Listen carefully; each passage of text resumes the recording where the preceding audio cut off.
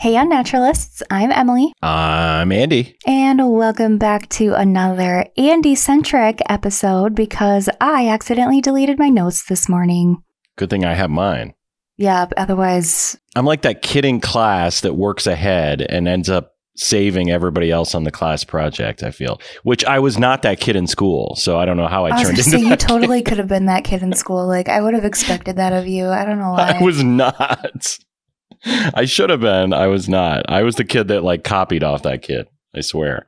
I was the kid that like finished everything in the last 5 minutes of study hall. Like right before the class where we had the group project done. Same here. Anyway, today, heading back to my home state of Iowa. And since it's my home state, I've always had kind of a fascination with some of the state's most infamous cases, as you know. I do. Whether it's the unsolved murders of Elizabeth Collins and Lyric Cook, which was a 3-part case that we covered last season that took place back in 2012 and shook my hometown area to its very core, or the case of Johnny Gosch, a 12-year-old paper boy who was kidnapped in the Des Moines, Iowa area in the early 80s, never to be seen again, although his mother would beg to differ on that one, as you may remember. That was a case we also covered. And even the episode we did back in season 1 of the disappearance and likely murder of the Iowa television anchor Jody Huisentruit. All of them have one thing in common. The killer or killers are still at large. Well, today, Emily, we're going to look at another brutal murder that took place in Iowa and drew national headlines when it occurred in the mid-1970s, becoming one of the worst mass killings in the state's history. But unlike the other cases I just mentioned, where the killer or killers have yet to be apprehended, this one yielded an arrest and conviction of someone who, on the surface, would seem the most unlikely suspect imaginable. On the night of October 31st, 1975, Leslie and Georgine Mark, both 25 years old, had just settled down after a fun-filled day of Halloween festivities with their children, 5-year-old Julie and 1.5-year-old Jeff. They even had a picture taken of the kids that night, who both appeared to presumably be in high spirits. I'm guessing because of maybe a sugar high or something like that. I don't know about you, but for me, as a kid getting all the candy on Halloween, it felt like I won the lottery. Yes. I wanted to like compete with my friends. Even though we were all going trick-or-treating together, I still wanted to have more candy somehow. Yeah, me too. Even if it was like that candy corn candy. I didn't care as long as it was more. Mm-hmm. Jeff wasn't even 2 years old yet, but I'm sure his options were limited on the candy front. But still, by all accounts, the whole family had a great day. And they had a great life. Leslie, also known as Les, had recently inherited a beautiful farm from his parents just a few miles west of the town of Cedar Falls, a fast-growing, close-knit town home to the newly established University of Northern Iowa. But in just a few short hours, the entire family's world would come to an abrupt end as each of them was murdered in cold blood. Recently, I was able to read an engrossing, in-depth book on the Marks murders. It was called Brothers' Blood, a Heartland Cain and Abel story. It was written by a local author and Cedar Falls native, Scott Cowelty. After finishing, I actually reached out to Scott and asked him to be on the podcast, and lo and behold, he said yes. I love it when people say yes. Yeah, so he's going to be on with us. He grew up and went to school with Jerry Mark, the convicted killer, and has a great insight into the motivation of Jerry and why exactly this married 32-year-old would travel halfway across the country to commit this heinous act on his brother's family. This is the story of the Marks family murders.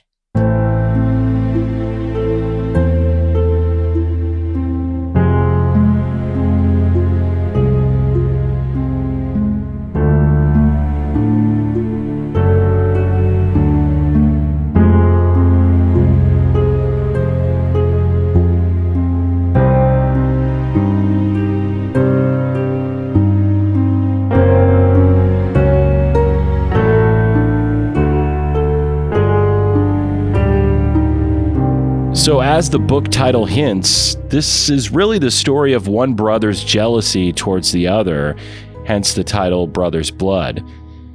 To provide a little background, Scott Coelty is an accomplished author and retired teacher from the University of Northern Iowa.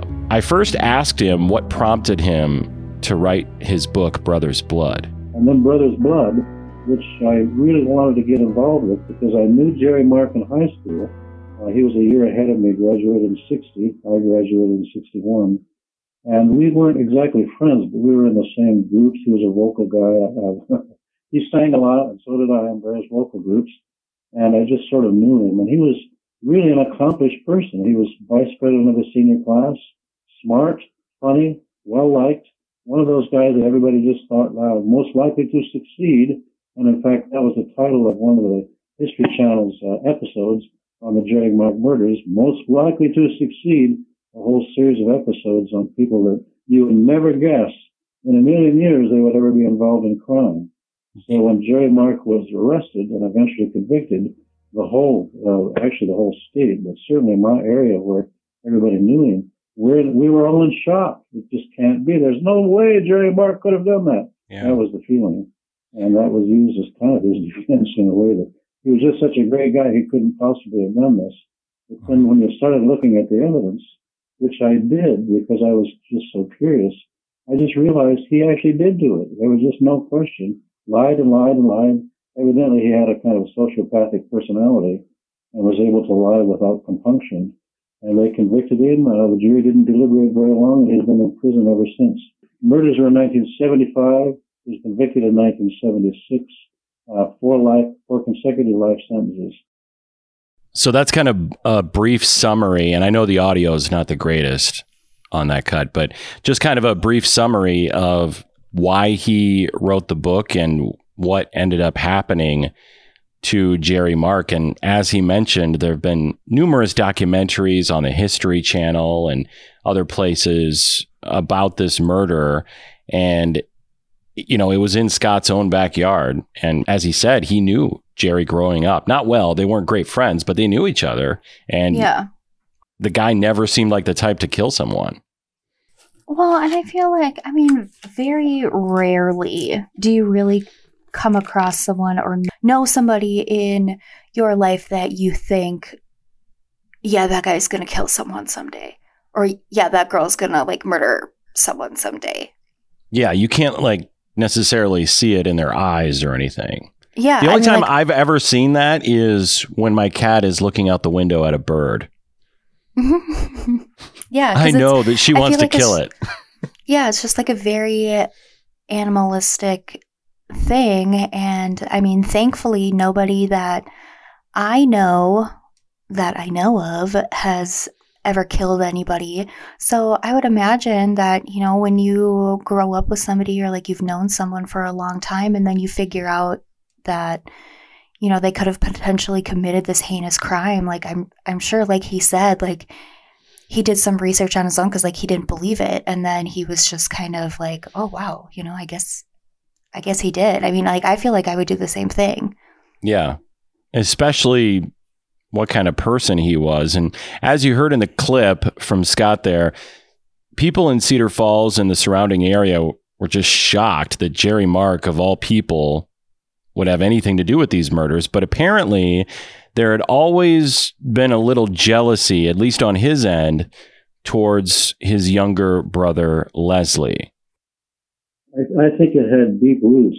Jerry sort of tutored his brother in farming. He taught Les how to farm. So he was responsible for Les becoming a very good farmer. But he became, I think he was an idealist. He went off to the Peace Corps. He lived in Brazil for a while as a member of the Peace Corps. He worked in Des Moines for the Legal Aid Society. He wanted to make the world a better place. And he became kind of an abstract philosophical thinker. And he thought his brother was just sort of an ordinary farmer. And his father preferred his brother taking over the family business, which was worth a lot of money, and just cut Jerry out because Jerry was not doing anything with farming. In fact, when all was said and done, Jerry wasn't doing much of anything. He went to California, lived in a trailer park, what do they call it, an RV camper site? I don't know. Anyway, he went there and was not really engaged in anything but odd jobs. And his father thought him kind of a failure and a wastrel, not doing much. And so when Jerry was told his brother was moving into the family home place, he was furious. In fact, there's a famous quote that I've quoted several times that really points that Jerry's famous in the sense that I use it. Jerry really hated his father for turning the family farm over to his brother and not including him in the clear inheritance. And he said, "Old man, when you die, I'm going to come back and piss on your grave." Wow. And that shocks everybody when they think about it, because at the time his father was dying of cancer and was really in no shape to defend himself. So Jerry was just angry at everybody in the family, mostly his father, especially his brother, for his willingness to take over the farm and not include him, Jerry, in the inheritance. So a little backstory on Jerry there. And, he was a lawyer. He was in the Peace Corps, kind of failed in some of his own endeavors and wasn't doing very well in life, which is why his father, who was dying, probably made the right decision to give the farm to his younger brother, who had stuck around and knew the farm, knew the ins and outs of it. And as Scott mentioned, Jerry was absolutely furious at the time and said that he was going to piss on his dad's grave when he died. Yeah, yikes. Right. That's some anger. Yeah. Right there, if you ask me. Well, and some foreshadowing of, what was to come here. And after the murders took place, investigators found some evidence that, while it was circumstantial, didn't look good for Jerry Mark.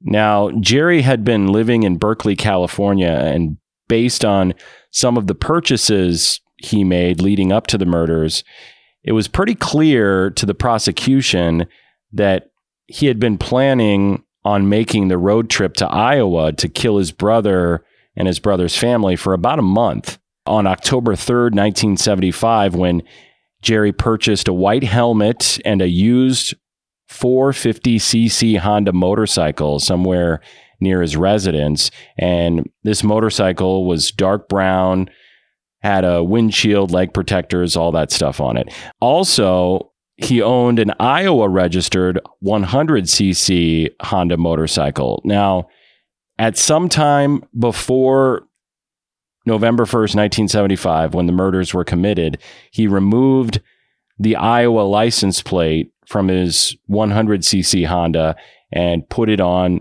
the new Honda motorcycle that he bought. Kind of sus, a little bit. On October 20th, he purchased one box of 50 .38 caliber Winchester Western long Colt bullets manufactured in 1975. He used his Iowa driver's license for his identification, and he purchased these in California. He also had a pistol that he had previously bought that was capable of firing these bullets, the same bullets that were found in all four of the victims. Also on October 28th, he bought a riding suit and a pair of motorcycle gloves from a Honda dealership in Berkeley, California. The reason I bring all of this up is because it shows planning and premeditation, especially the bullets. It's believed that the killings of the Marks family took place between 1 and 3 o'clock in the morning on November 1st, 1975. And I got this information from Murderpedia website. Jerry had left his residence in California on October 29th on that 450cc Honda motorcycle that he had previously just bought. He went through Lovelock, Nevada on Interstate 80. He then proceeded on Interstate 80 through Cheyenne, Wyoming, through Chappelle, Nebraska. And so he's not too far away at this point. He continued going east to Ackley, Iowa, which is just outside of Cedar Falls. He stopped at a Holiday gas station Halloween night at approximately 8 p.m. Was he just trying to pull it off, his Halloween costume was a bike rider or something? Well, maybe. Yeah, I mean, it's not the worst Halloween costume that I've seen before. It's not even close to the best. So he's about 35 miles from Leslie Mark's farm, which is just west of Cedar Falls. He left the gas station. Wait, hold on. Back up. What did you say? I was looking at a map because I wanted to know where Cedar Falls was because I kept thinking Cedar Rapids, and I'm like, that's not right. Yeah, Cedar Falls is right next to my hometown of Waterloo. Yeah.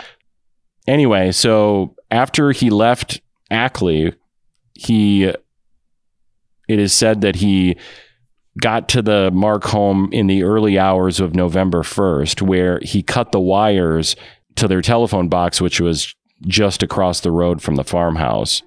So he really had a plan if he's going so far as to cut the wires. Yeah. What wasn't in his plan was he apparently dropped 2 of his .38 caliber bullets on the ground, which they later found right around that area. We just have him loosely hanging out in his pocket or something. And Apparently as he pulls he out did. The pliers to cut the wires. He probably had some extra bullets in his pocket, and that's where he kept his tools. Yeah, you're right. So then he walked up the driveway to the home. He goes past the camper, which is a place where Leslie sometimes slept after he was doing his farm work. Was that a ways away from the main house then? It was on the way to the house. And he then gets to the house, and apparently he had found the key. I think he knew where it was, since it was the family farmhouse. It was hung by the back door and entered the house. Then at some point, he went into the basement.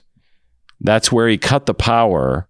And remember, this is 1:00 in the morning, so they probably don't know that the power's been cut. They're all presumably sleeping.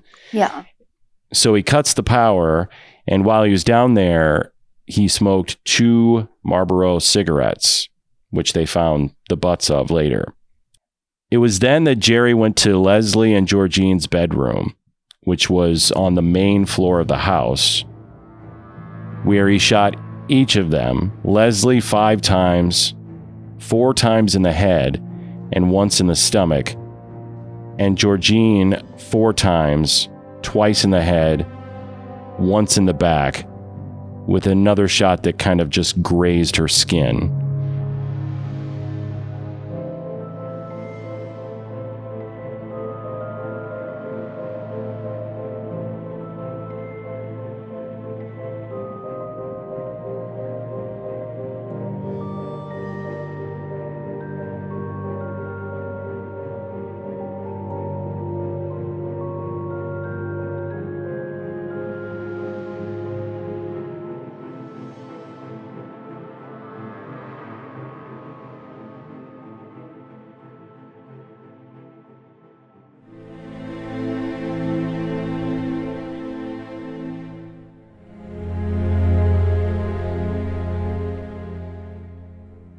So did she hear the shots and try and get up and run?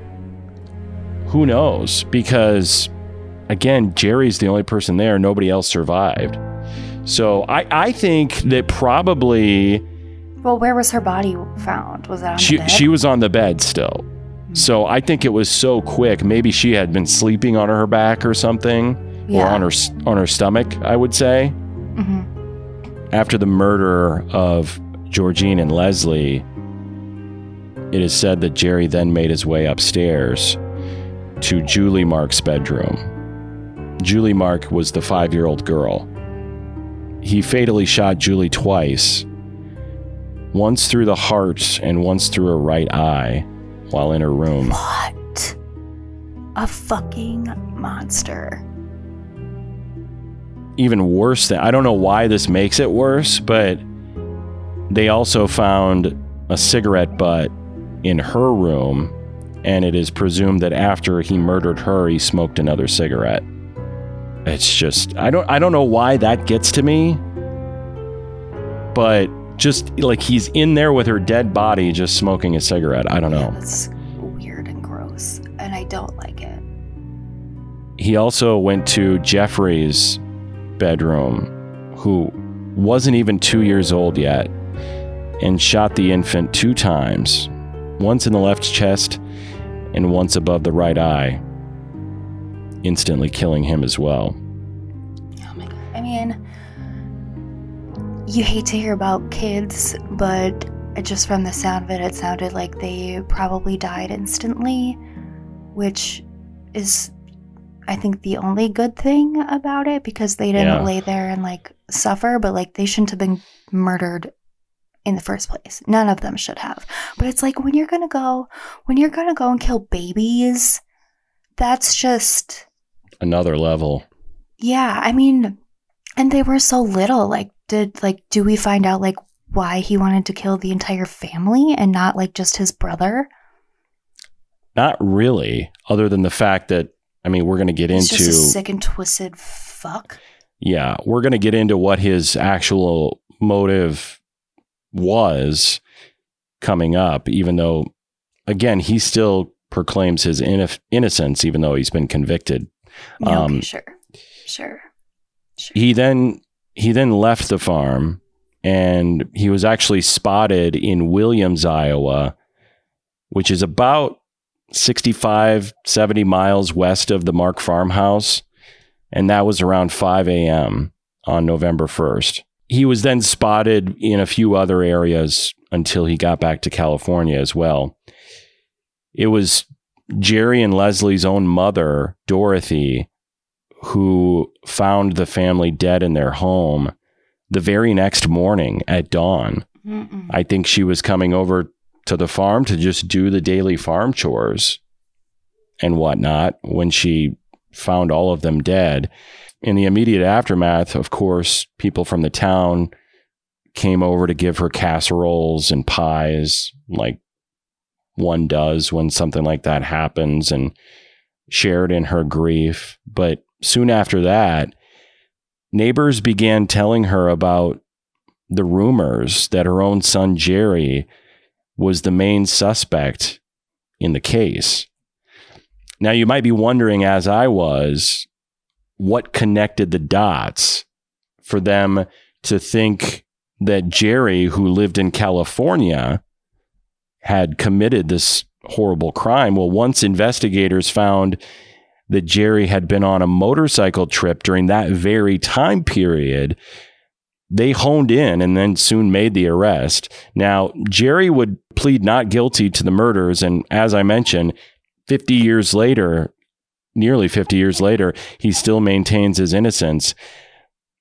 But no one was exactly persuaded by the lackluster alibi he had. Well, he had a kind of lame series of excuses. I talked to him, I interviewed him in Fort Madison about his alibi. His basic alibi was that he didn't want anybody to know he had picked up a young woman, and he turned around somewhere in Nebraska and started riding back to California on his Honda 450, and realized that he was then being tracked for the murders, and sort of came in and tried to tell people that he met this woman and on the motorcycle. She left and went away, and he didn't want anybody to know where he was, so he stopped.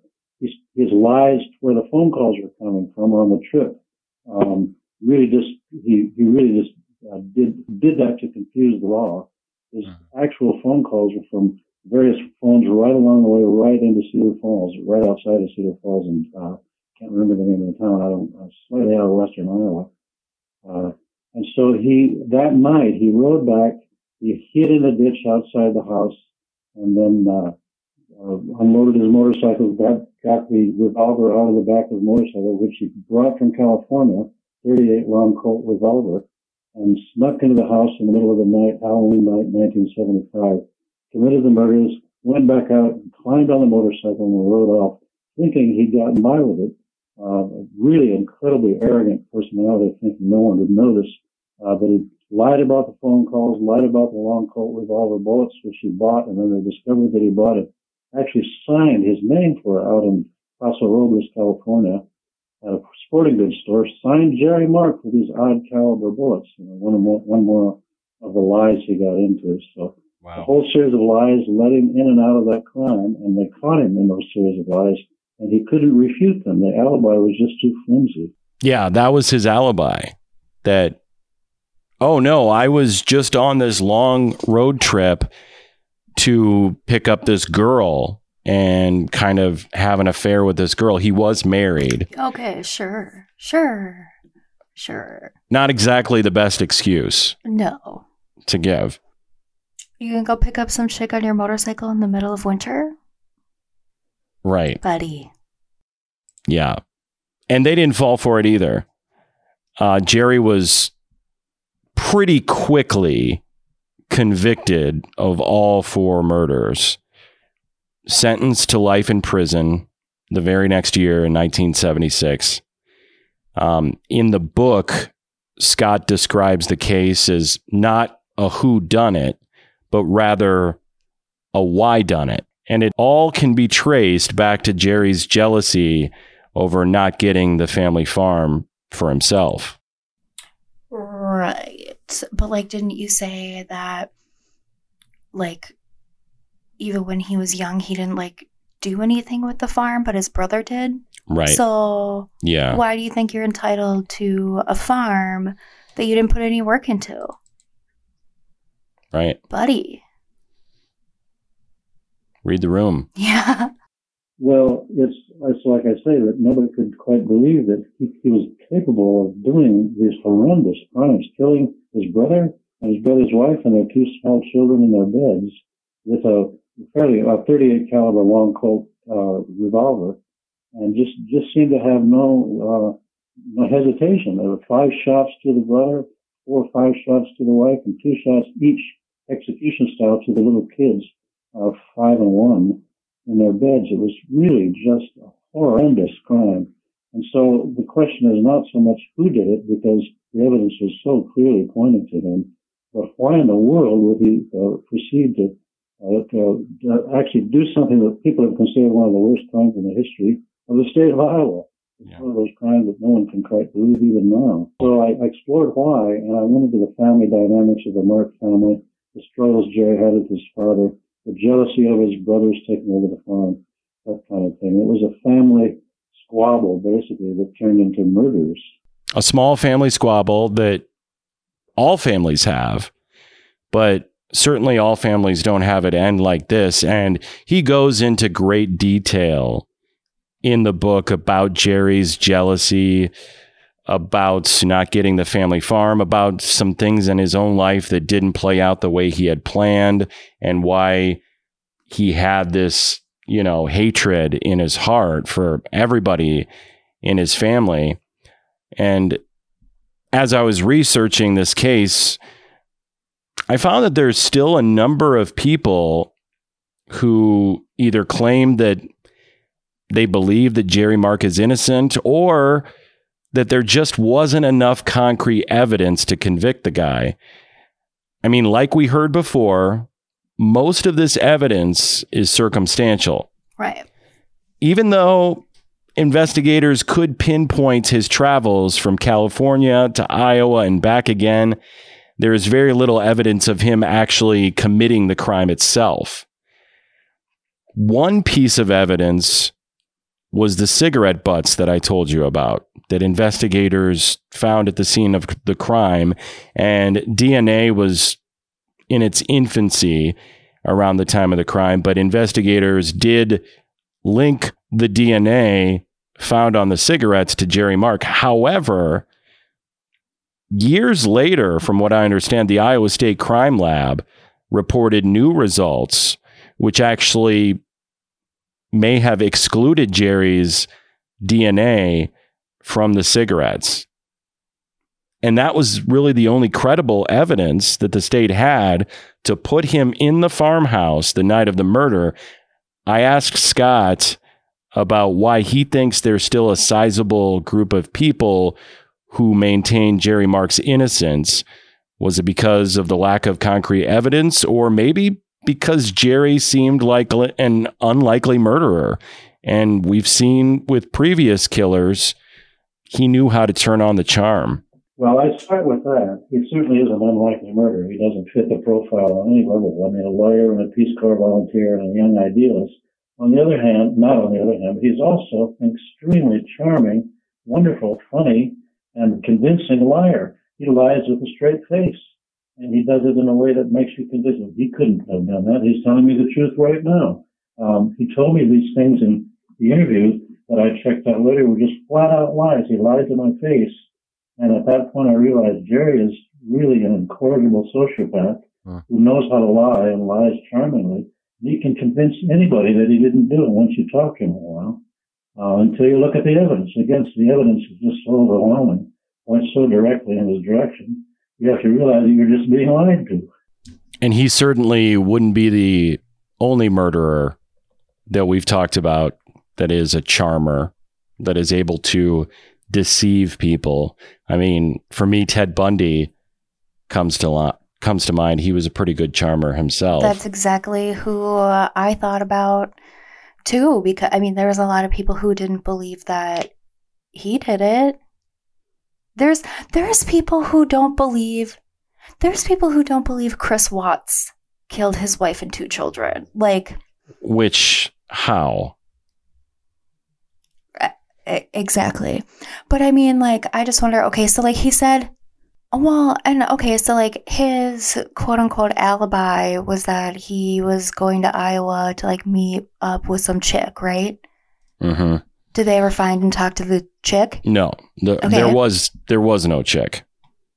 I mean, there was, yeah. But that was his only explanation for being in Iowa, which was debunked. Total bullshit. I mean, did they find like shell casings or anything like in? Yeah, I mean, they found the house? They found his .38 caliber bullets. They found the purchase that he made for the bullets, all of that. Yeah, but I mean, like at the crime scene, did he leave those behind? Yeah, and like I said, they even found some outside of the house too. And they did do forensics on the bullets later as well. Prosecutors used a technique that compared bullet lead at the scene to lead bullets purchased by Jerry Mark and confirmed that it was the same bullets. I will say that some people say this process is a little out of date and flawed at this time.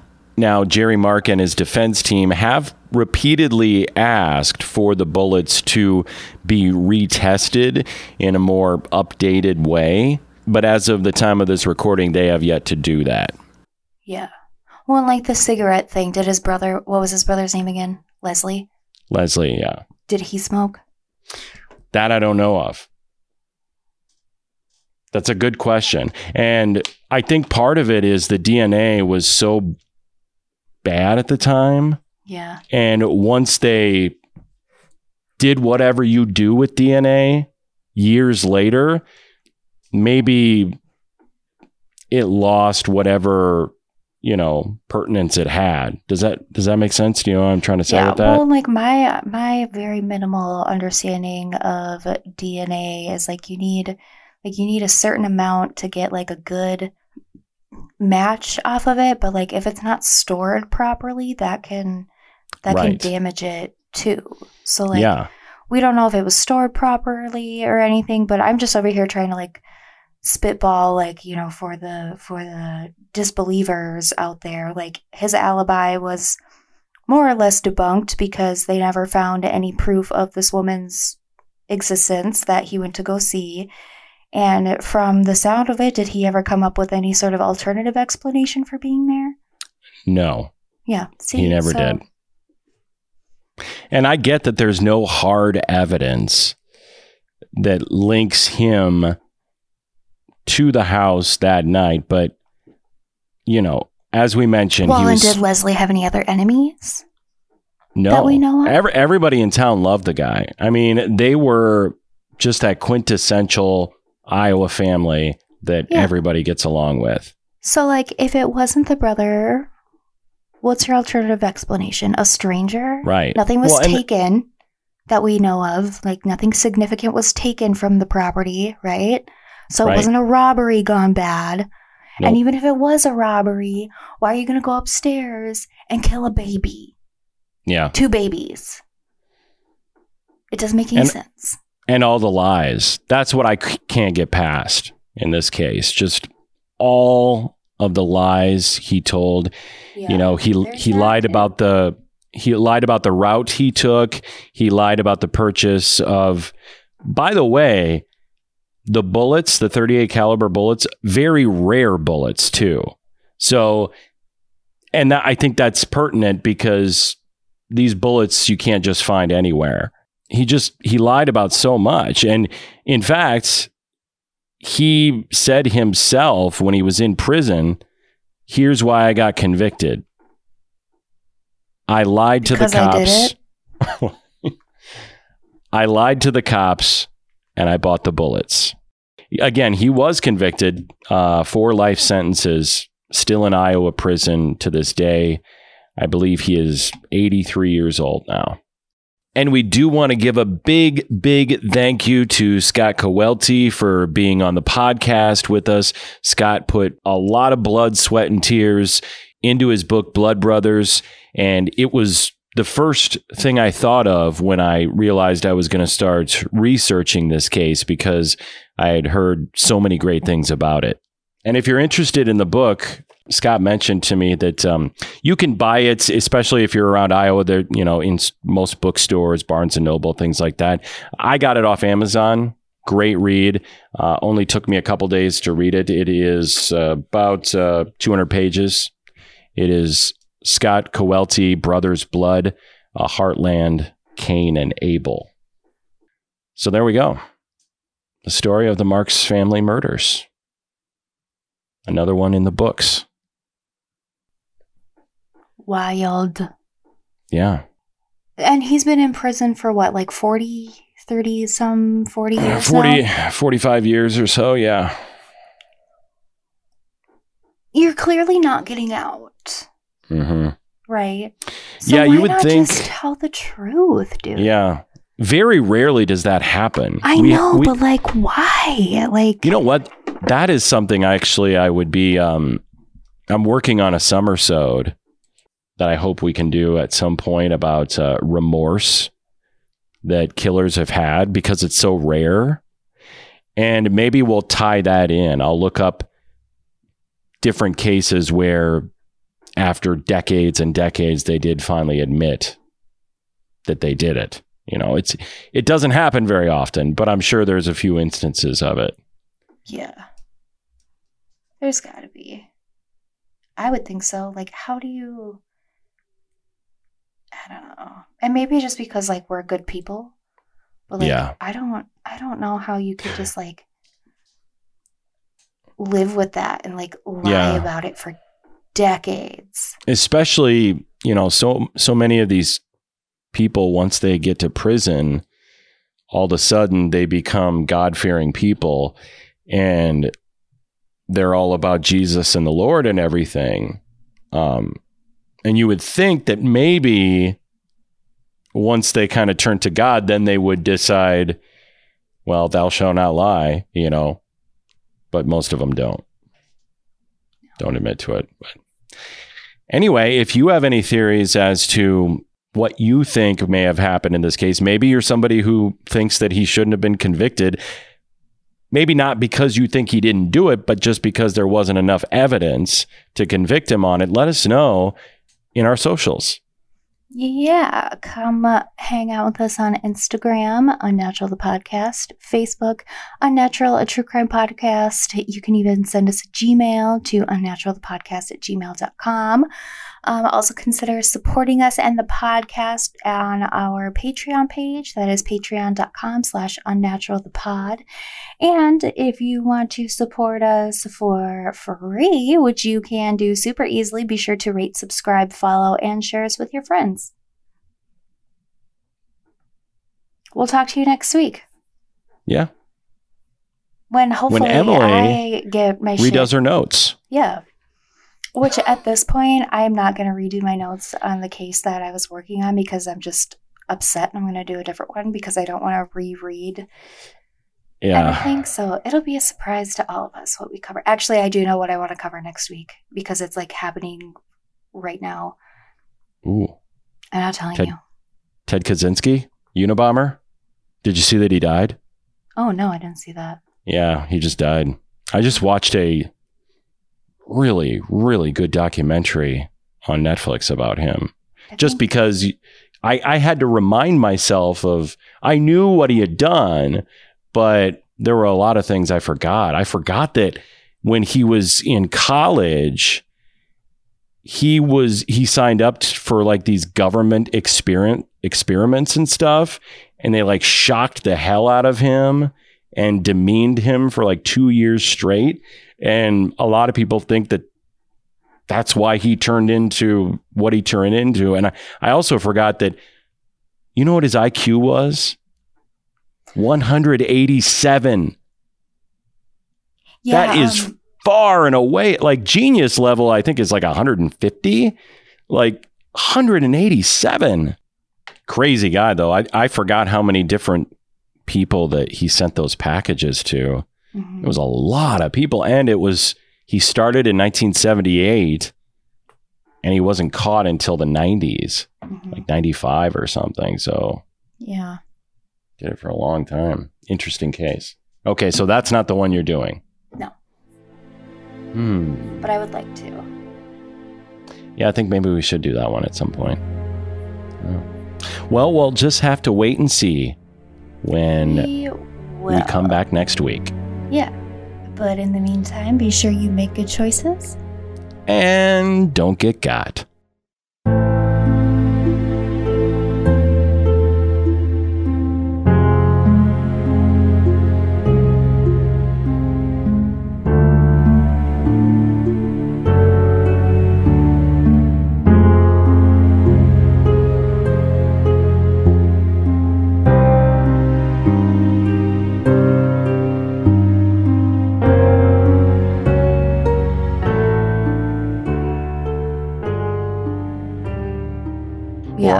On her stomach, I would say.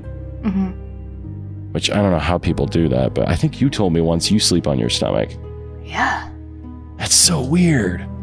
Do you sleep on your back? I sleep on my side. Well, actually, I recently read that sleeping in the fetal position is the most common way for adults to sleep. I don't sleep in the fetal position. I just like am on my side. But stomach was by far. I was gonna mention this to you actually because I thought of you when I read that, because you're the only person I know that says they sleep on their stomach, and it was by far like the lowest percentage. Because I've tried. Like sometimes I've woken up on my stomach, but I don't think I've ever been able to fall asleep on my stomach.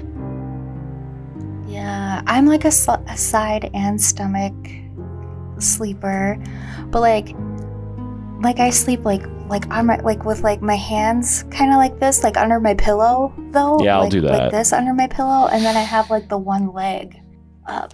It's funny when I'm like super relaxed and like I don't have to be up early the next day or something.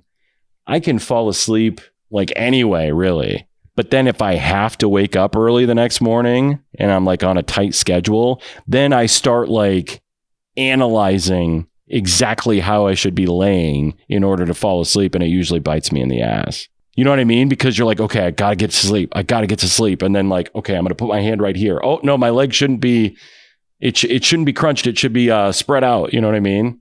Do you ever do that, or is that just me? Okay. Well, now you have a little insight in my weirdness.